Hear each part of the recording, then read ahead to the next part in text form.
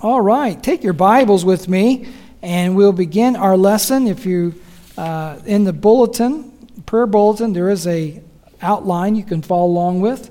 And as we continue our study on Moses, tonight we're talking about Moses and the golden calf. Moses and the golden calf, confession and repentance. Confession and repentance. And if you take your Bibles and turn with me to the book of Exodus, continuing on in the book of Exodus chapter 32. Exodus chapter 32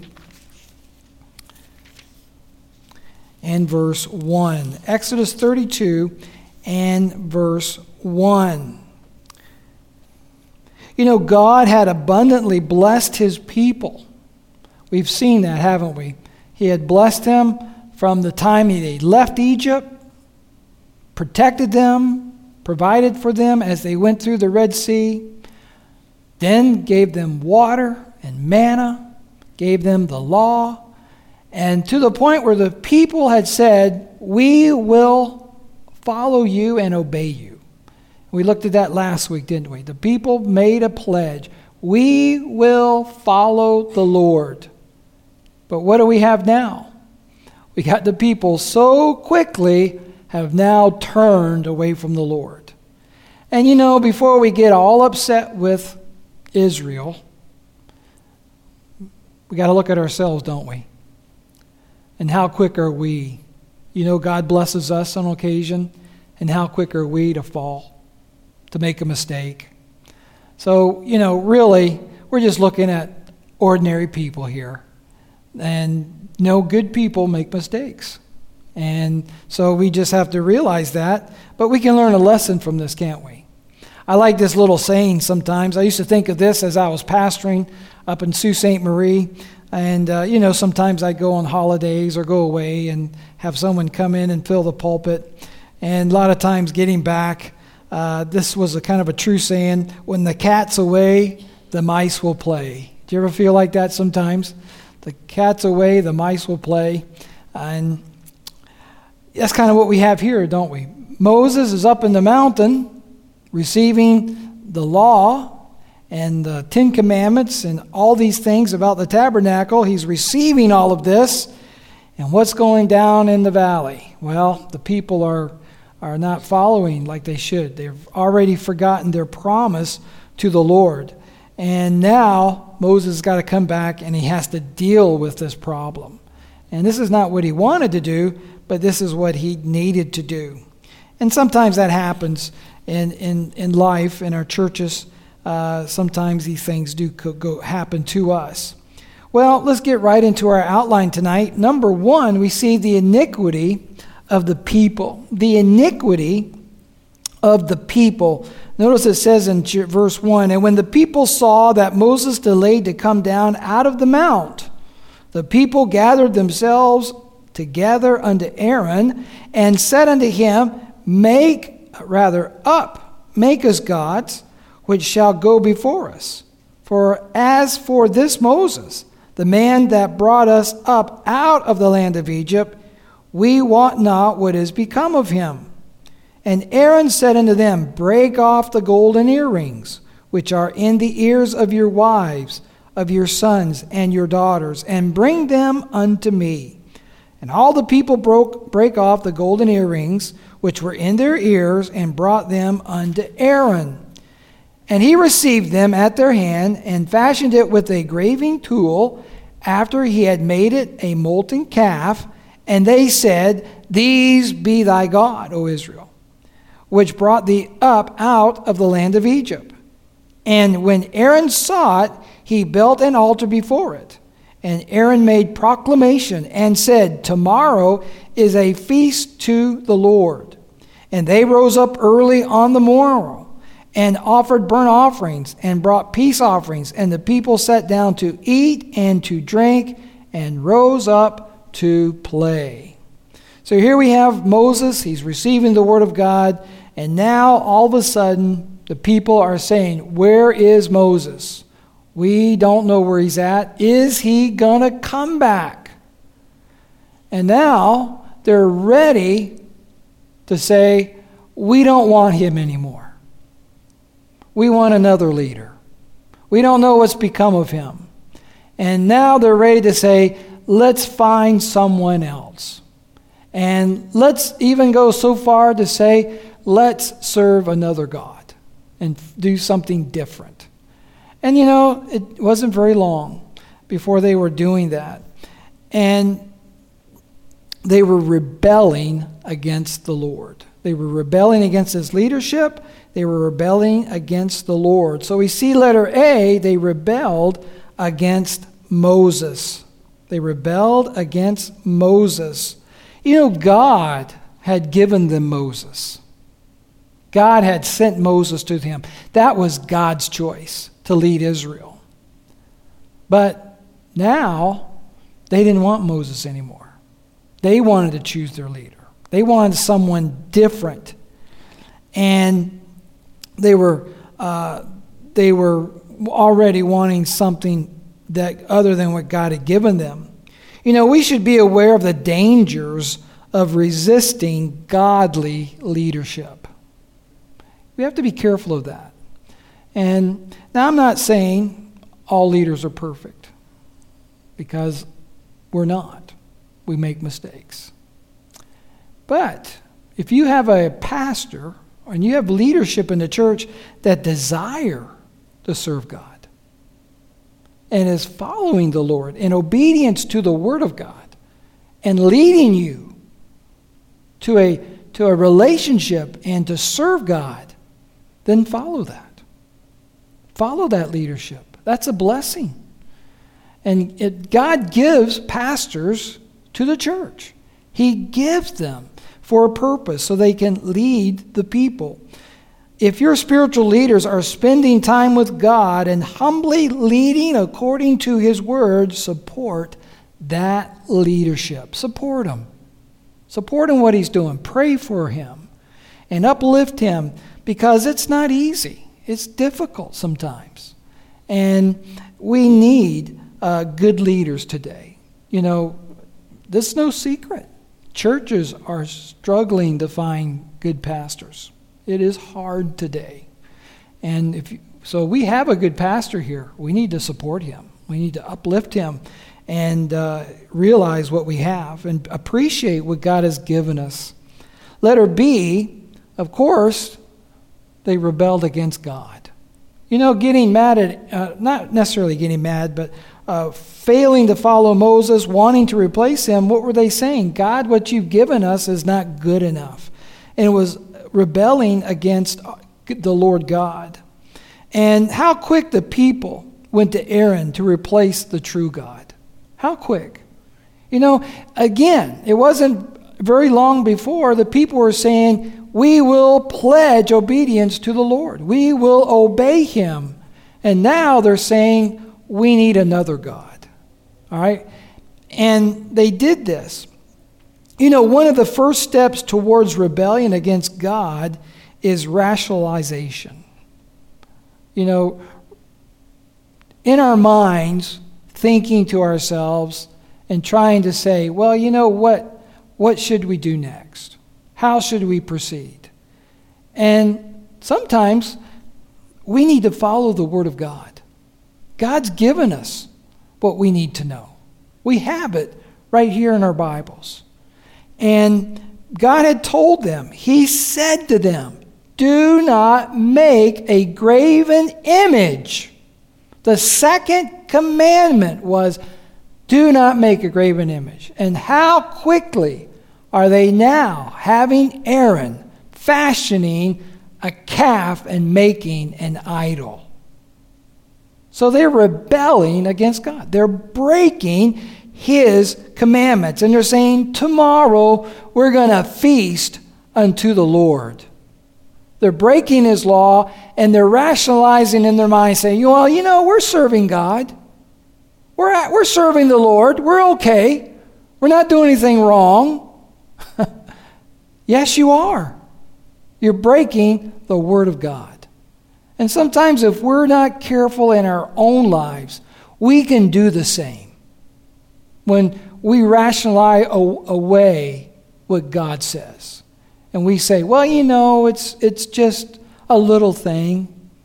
It's just a small thing. Hey, if we break God's word, if we sin against him, it's a big thing.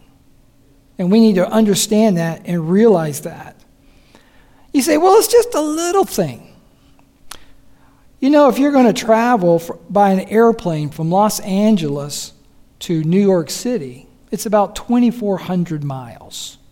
Of course, to drive it would take you a few days, but if you can get to an airplane, you can get there relatively within a few hours. However, that airplane, when it gets into the sky and begins to head towards its destination, it has to stay on route or route, wherever you're from. It's got to stay on route. Now, it can't deviate from that route. If it just deviated on the compass 1 degree, on the compass, how big is that? Fraction of an inch. Very small. But if that airplane continued on that fraction of an inch off on the compass, it would end up being 43 miles away from New York City, which might not be a bad thing. But anyways, I've been to New York City. But that's you say, well, just a small thing. A small thing can be a big thing down the road. That's why it's so important that we cannot rationalize our sin. We can't rationalize away from the Word of God. We got to stay on course. And God knows what he's doing. We need to trust him and believe that his way is best. Totally surrender to God and his ways and trust his plan even when there is silence for a time. I know how it is sometimes you don't know what to do. Which way should I take? Which path should I take? Sometimes it's better to wait on the Lord. Better to wait for his timing than to make a decision and end up regretting that decision down the road. Sometimes we need to learn to wait, as the scripture tells us, as it says, waiting on the Lord. Learn to wait on him. And that leads us to point number 2 here, the indignation of God. Notice it says in verse 7, and the Lord said unto Moses, go, get thee down, for thy people, it's interesting here, all of a sudden it's thy people. It's not the Lord's people anymore. It's thy people, which thou broughtest out of the land of Egypt, have corrupted themselves. They have turned aside quickly out of the way which I commanded them. They have made them a molten calf, and have worshipped it, and have sacrificed thereunto, and said, these be thy gods, O Israel, which have brought thee out of the land of Egypt. And the Lord said unto Moses, I have seen this people, and behold, it is a stiff-necked people. Now therefore let me alone, that my wrath may wax hot against them, and that I may consume them, and I will make of thee a great nation. God is angry. He is not happy with his people. Notice what God says to Moses, for thy people, which thou broughtest out of the land of Egypt, have corrupted themselves. Interesting word, that word corruption. Corruption is defined as something that has been taken from its original or intended use. Okay? So something is corrupted when it has been taken from its original or intended use and used for something else. And the people, again, had consecrated themselves to the Lord. They had dedicated themselves to God. Now they were corrupted themselves. Now they were doing something wrong. And that's how, if we're not careful, we can corrupt ourselves. Because we are using our talents or we're using our gifts for something that it wasn't intended for. And we can corrupt ourselves. And that's very important to understand that. Well, we see here the people were carnal. The people were carnal. There were 3 actions that reflected the carnality of the Israelites. If you want to write these down, you can. Number one, they turned aside quickly. They turned aside quickly. They were on the right direction, but they turned away from what was right. Number two, they made an idol, a molten calf. They had Aaron make an idol for them, which again was against the commandments of God. Number three, they worshiped and sacrificed to the idol. They worshiped and sacrificed to that idol. Again, taking one step, worshiping an idol where God was to receive that worship. All right? And they were not to do that to an idol. So they were breaking the word of God. You know, let's remember, God alone is worthy of our worship and sacrifice. He alone is worthy. And there is nothing on this earth that can ever represent God. That's why God said to them, don't make an idol.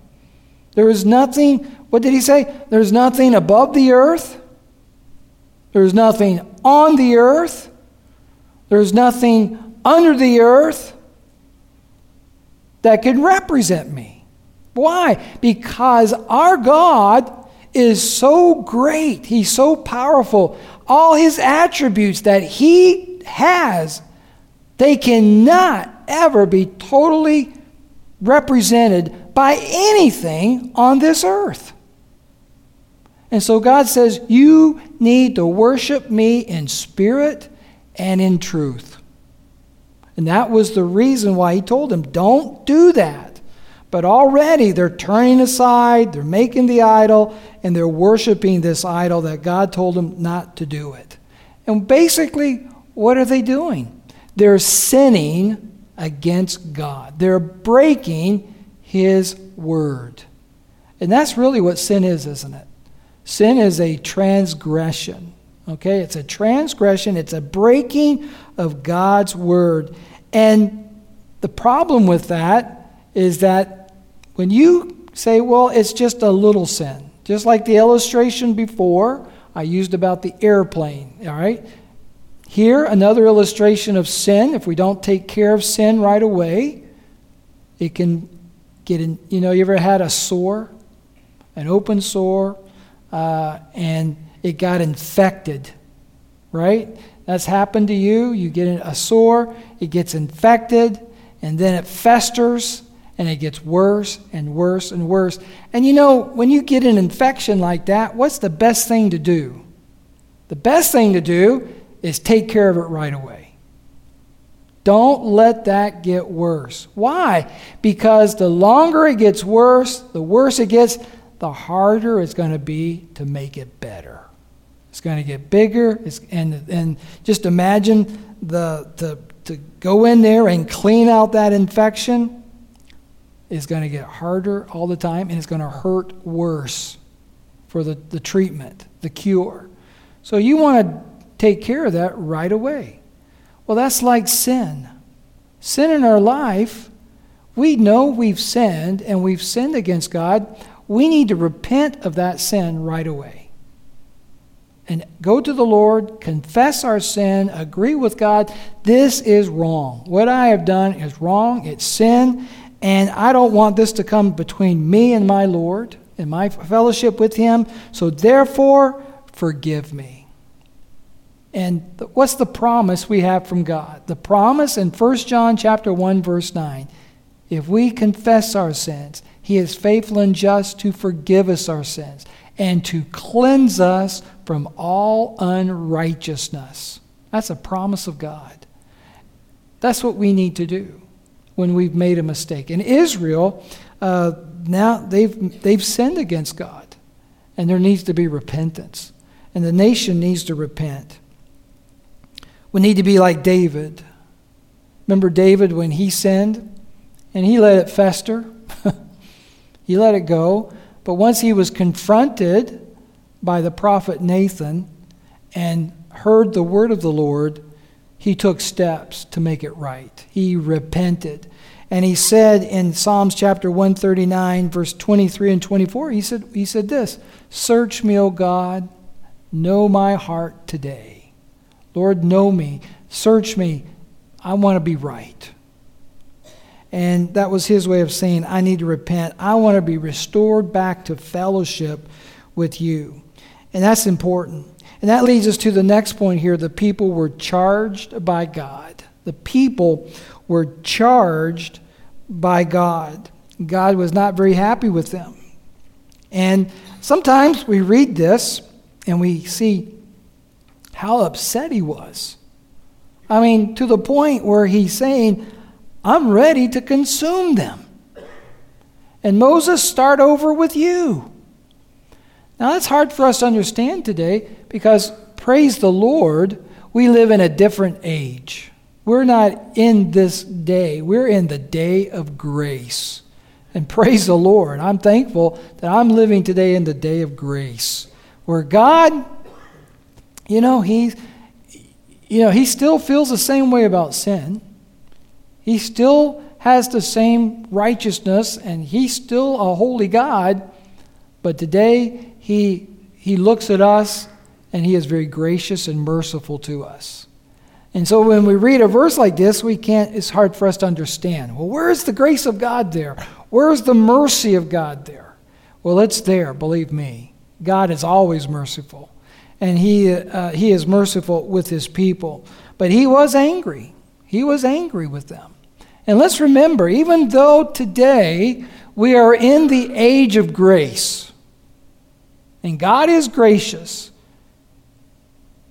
he will still judge sin. And one day we're going to stand at the judgment seat of Christ. And we need to remember that. Even though we live in a day of grace and God is gracious, we will one day stand before him. And we will give an account of our works. So that leads us to the third point here tonight, the intercession of Moses. The intercession of Moses. Let's take a look here at verse 11.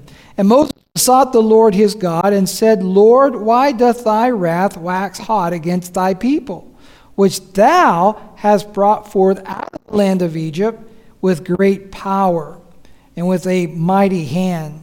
Wherefore should the Egyptians speak and say, for mischief did he bring them out, to slay them in the mountains, and to consume them from the face of the earth? Turn from thy fierce wrath, and repent of this evil against thy people.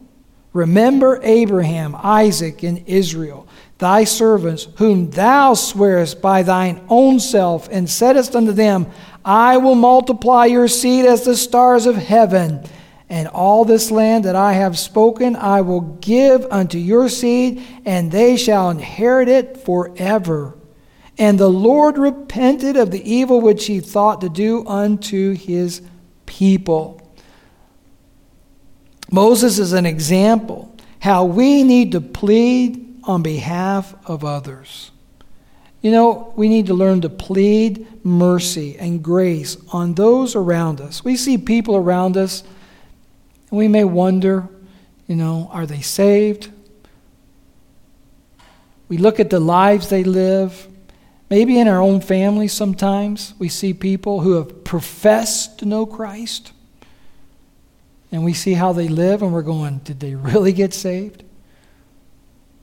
Do they really understand what they're doing? And sometimes, what can we do? Well, we can pray for them. We can pray God's mercy and God's grace and pray that God would work in their life and show them the truth.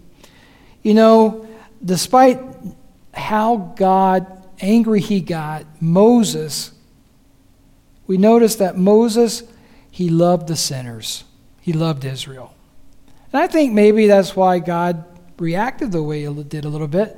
Maybe he wanted to bring out the heart of Moses so that we could see his heart. Moses didn't say, yeah, go ahead, get rid of them. No, Moses said, you can't do that, Lord. These are your people. You brought them out of Egypt. You promised to them these things. You promised to their forefathers, Abraham, Isaac and Israel or Jacob. You made these promises to these people, and you need to keep those promises to them. And so what do we see here? We see Moses, he is praying on behalf of these dear people and praying that God would not do that, what he said he wanted to do. There are 3 endeavors Moses made on his part. If you want to write these down, you can.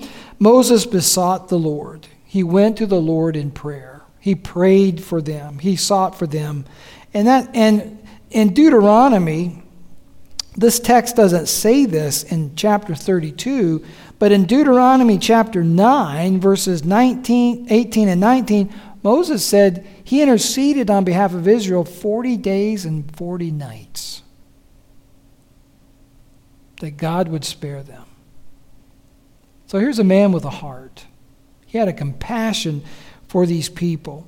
And James chapter 5, verse 16 says, he said, the effectual, fervent prayer, all right, of a faithful man availeth much. And that's a lesson to us, isn't it? We need to pray. We can take people to the throne of grace and plead their cause on their behalf. Number 2, Moses also cared about the testimony of the people. He said, God, you can't do that. What are all of those people back in Egypt going to say about them? What are all those people going to say about you? You brought us out. You have a purpose for us. We have a testimony before the world. And number 3, Moses reminded God of his promise. Lord, you promised this land to these people. You can't break that promise now. Psalm chapter 89, verse 34 says, my covenant will I not break, nor after the thing that has gone out of my lips. God made a promise. And Moses is saying, God, you cannot break that promise. And of course, God wasn't going to break it, because he doesn't break his promises. He keeps them. Someone has described the promises of God like a spiritual check. Now, I don't know if we use checks anymore too much. I got about 500 checks. And I think in the last 5 years, I might have used 4 of them. We don't use checks anymore. It's a different way. There's different ways of doing business now. But some of you may remember the check. All right? Remember that check? Now, the check was just a piece of paper. It wasn't money, but it was just a piece of paper. But on that piece of paper, what was it? It was a promise. That's really what it was. When someone gave you a check, they were basically saying to you, I'm promising to give you this money. If you take this little piece of paper with my name on it and the amount on it and go to the bank and my signature on it, and you hand it to the teller, they will give you that money because I promised to pay it. Now, have you ever gotten a bad check? Or sometimes we used to call it a bounce check, right? You remember those days, getting a bounce check? And maybe you bounced a check accidentally one time. Oh boy, that happens sometimes, don't it? And then you pay, right? The bank charges you for that, and you don't want to do that, that's for sure. But sometimes that happens, all right? But that check is only as good as the money in the account. So if someone promises, I'll pay you a certain amount of money, and you take it in, and the teller looks at it and checks it and finds out, I'm sorry, there's no money in this account, then that promise is no good. It's worthless. The check is worthless. God, with these promises in the Bible, the ones especially for us now, some of these promises are for Israel. We got to differentiate the promises and make sure they're for us. But the promises that are for us, it's kind of like God's written us a check. And if those promises are for us, all we have to do is take that to the bank of heaven and cash it. And God has got He's got the resources to supply that. He can keep His promises. There's no worry about God. The problem is sometimes we have the check, but we just don't believe he can do it, so we don't take it in. We don't take it to the bank of heaven and cash it. We just hang on to it. No, God can fulfill his promises. We just need to trust him. And that's what Moses is saying here. God, you can fulfill this promise. And you promised to do it. And he's saying, Lord, do that. Fulfill that promise you made. And we see lastly here in our outline, letter B, he loathed the sin. He loathed the sin. You know, Moses was upset too. He didn't like it. Even though he prayed, even though he loved the sinner, he hated their sin. And he understood that. And he was able to separate that. You know, he loved those people. But notice what happened in verse 19, if you're following along. And it came to pass as soon as he came nigh unto the camp that he saw the calf and the dancing. And Moses' anger waxed hot. And he cast the tables out of his hands and brake them beneath the mount. So he's upset. Go down to verse 26. And Moses stood in the gate of the camp and said, Who is on the Lord's side? Let him come unto me. And all the sons of Levi gathered themselves together unto him. And he said unto them, Thus saith the Lord God of Israel, Put every man his sword by his side, and go in and out from gate to gate throughout the camp, and slay every man his brother, and every man his companion, and every man his neighbor. And the children of Levi did according to the word of Moses, and there fell of the people that day about 3,000 men. For Moses had said, Consecrate yourselves today to the Lord, even every man upon his son and upon his brother, that he may bestow upon you a blessing this day. So he had to take action, and Israel paid for their sin. 3,000 lives were taken that day because of their sin and their refusal to repent and do what God wanted them to do. And so he had to take action and deal with that. And you know, sometimes we have to do that. We got to take action, and we have to deal with sin. Not in our own lives, and even there will be a time when you may have to separate from sin in one way or another. And you'll have to make a decision, what am I going to do? How am I going to be right with God and yet still love people at the same time? Right? Sometimes that's a fine line, isn't it?